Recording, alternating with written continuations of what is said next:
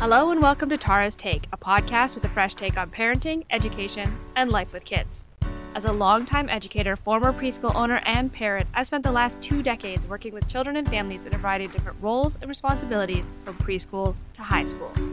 Along the way, I've discovered there are things parents never learned that are helpful to understand, topics in education that need more discussion, and bits and elements of life with kids that should be talked about more openly. My passion is making emotional regulation and social-emotional well-being understandable, relatable, and easy to implement. I'm a big fan of using picture books. I even wrote one with a playful take on brain science called The Adventures of Team Brain. There is no cookie-cutter approach to raising children, and the information can be overwhelming. Let's tackle some of this by having some important conversations and digging into some different topics. Today, I'm going to take you inside a strategy that I share when I work with parents. One of the things I've noticed in the last 3 years specifically, but as long as I've sort of been introducing the idea of social emotional intelligence, building tools and skills for feelings, be able to identify those feelings, know what to do when you have those feelings. Something I've noticed is we're a little bit overconfident when it comes to what we consider a sort of emotional vocabulary. So if I ask parents and care adults, hey, how well do you think you can identify your feelings? How well do you think your child can identify their feelings? I often get a really overwhelmingly positive response. So-and-so is really great. When they're angry, they can say it, they can do it. And one of the things that I found is, although sort of the surface level stuff is there, when we really dig in, we don't have as well established of an emotional vocabulary as I think many of us think we do. And this is really important because in order to sort of build tools and skills for your feelings, you need to be able to identify those feelings. And in order to identify those feelings, you have to be able to step back. Because in those tricky moments, those difficult dino brain moments, if you know my book, The Adventures of Team Brain, I talk a lot about what does the process look like, right? How does our brain flip to fight, flight, freeze? What are some of the things that we do when we have those big and overwhelming feelings? But in order to sort of sit with that and really build some tools around it, we have to know what those feelings are. And something that happens that is totally unintentional, I love talking about the unintentional things that happen. So most people right now in the world who are parenting, who are trying to parent differently, who are showing up for their kids and thinking to themselves, I want to parent differently than how I was parented. I hear that a lot. It's very common, right? We're all trying to do things better, different, right? One of the things that's sort of missing from the equation of those conversations is we did not grow up valuing, understanding, believing in, supporting social emotional well-being or social emotional intelligence, right? In fact, the opposite was pretty true and still is pretty prevalent. The idea that you are stronger the more you're able to suppress and control your feelings. Only certain feelings are acceptable. Other feelings are unacceptable. Now, if you're trying to show up to parent and you grew up with that model, it is going to be very hard to parent differently because your toolbox is empty.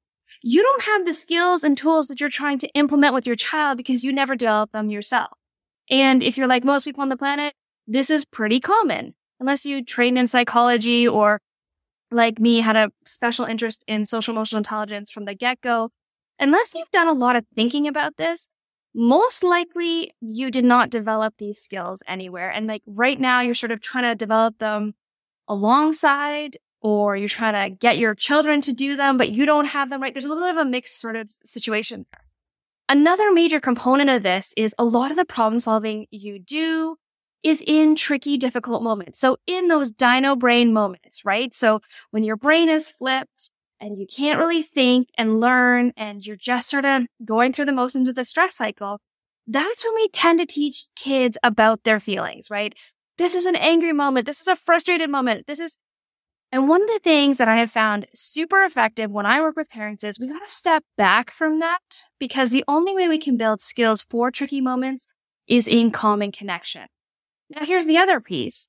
It's very hard to teach skills for social emotional intelligence, especially with young children, in calm and connection just using conversation. So a lot of advice, a lot of thoughts sort of encourage these big dialogues with sort of 3 to 6 year olds even older. This idea that I'm putting out there applies to a wide range of kids and ages and stages. But here's the thing. Conversations are like lectures. They're not the best way to teach kids how to do something. They're not the best way to empower children to want to try, right? Instead, they're sort of like, oh, someone's talking to me again. Here we go. I have a lot of parents who call me and say, I've been trying to do this and all I get is pushback in the moment. I get a lot of yelling at me. Right? And that's partially because as we're trying to build this skill, talking about feelings is uncomfortable. There's like this unwritten rule in the world, whether you're 2, 20, right? The whole span, nobody really likes to talk about their feelings. And it's funny, even when we say, okay, we're making this more socially acceptable, there's still this awkwardness because it's such vulnerability. Right? So even 2 and 3-year-olds will push back on conversations. So one of the things I want to talk about today is one of my main tools and why it's a tool. I use lots of different tools. One of them is called narration. It really helps you not only identify your feelings, but identify moments in which those feelings are happening, which is a key component of this whole process. It's not just enough to know that you're having a feeling. It's like, what do we do with those feelings in that moment? And how can we stop it from flipping to dino brain, right? So that's a process that sort of requires some projection. So I use that strategy. But the strategy I want to talk about today is how to use picture books or why I use picture books. So picture books by nature happen in calm and connection, right? We're not going to pull out maybe you've tried this, but we're not going to pull out a picture book in a difficult moment and try to have a conversation with a clear head, with our child having a clear head, right? And if you have tried that, the reason it didn't work is because you weren't in calm and connection, right? So that's going to sort of already create some animosity, some aggression, some frustration around books. So if you found books to be tricky as a tool, that might be one of the reasons. How do we approach reading a book is really, really important. And something that I share with people I work with my membership community, when I do workshops and presentations, there's a really important approach to using books so that they're enjoyable, engaging, and teach skills, but don't become a lecture. There's also a really important process in understanding that sometimes kids push back because they know it's about an uncomfortable topic. And part of the conversation there is we all have feelings and we all need to build tools and skills for those feelings. So one of the things we're going to start doing is reading about different kinds of feelings. So part of pushback might be tackling the topic at hand, the elephant in the room. I don't want to talk about my feelings, but hey, I'm actually not making that part of this sort of conversation. And this conversation is we're going to talk about feelings and let's read these cool books. It's also about how did you approach reading these books? Is it fun? Is it lectury? Do you sound a bit annoyed, right? How do we get into the reading? So one of the things that I talk about when I'm sort of building this idea of a social, emotional, or emotions vocabulary, a feelings vocabulary, is a lot of people will say, yeah, we've got a really good handle. My kid can clearly identify a bunch of feelings. The research actually tells us that we're not really great at identifying feelings. We're not really great at identifying other people's feelings, especially our children. And so it's all guesswork, right? It's all guesswork. And so one of the things that's really sort of critical here is to sort of step back from our assumptions and say, you know what, let's just be playful. Let's take this in a different format. Let's use a picture book to start facilitating some conversations around different kinds of emotions in a fun, in an engaging way. One of the things that happens when we do that, my favorite book for this purpose is The Way I Feel by Jana Kane. She actually has 2 books now.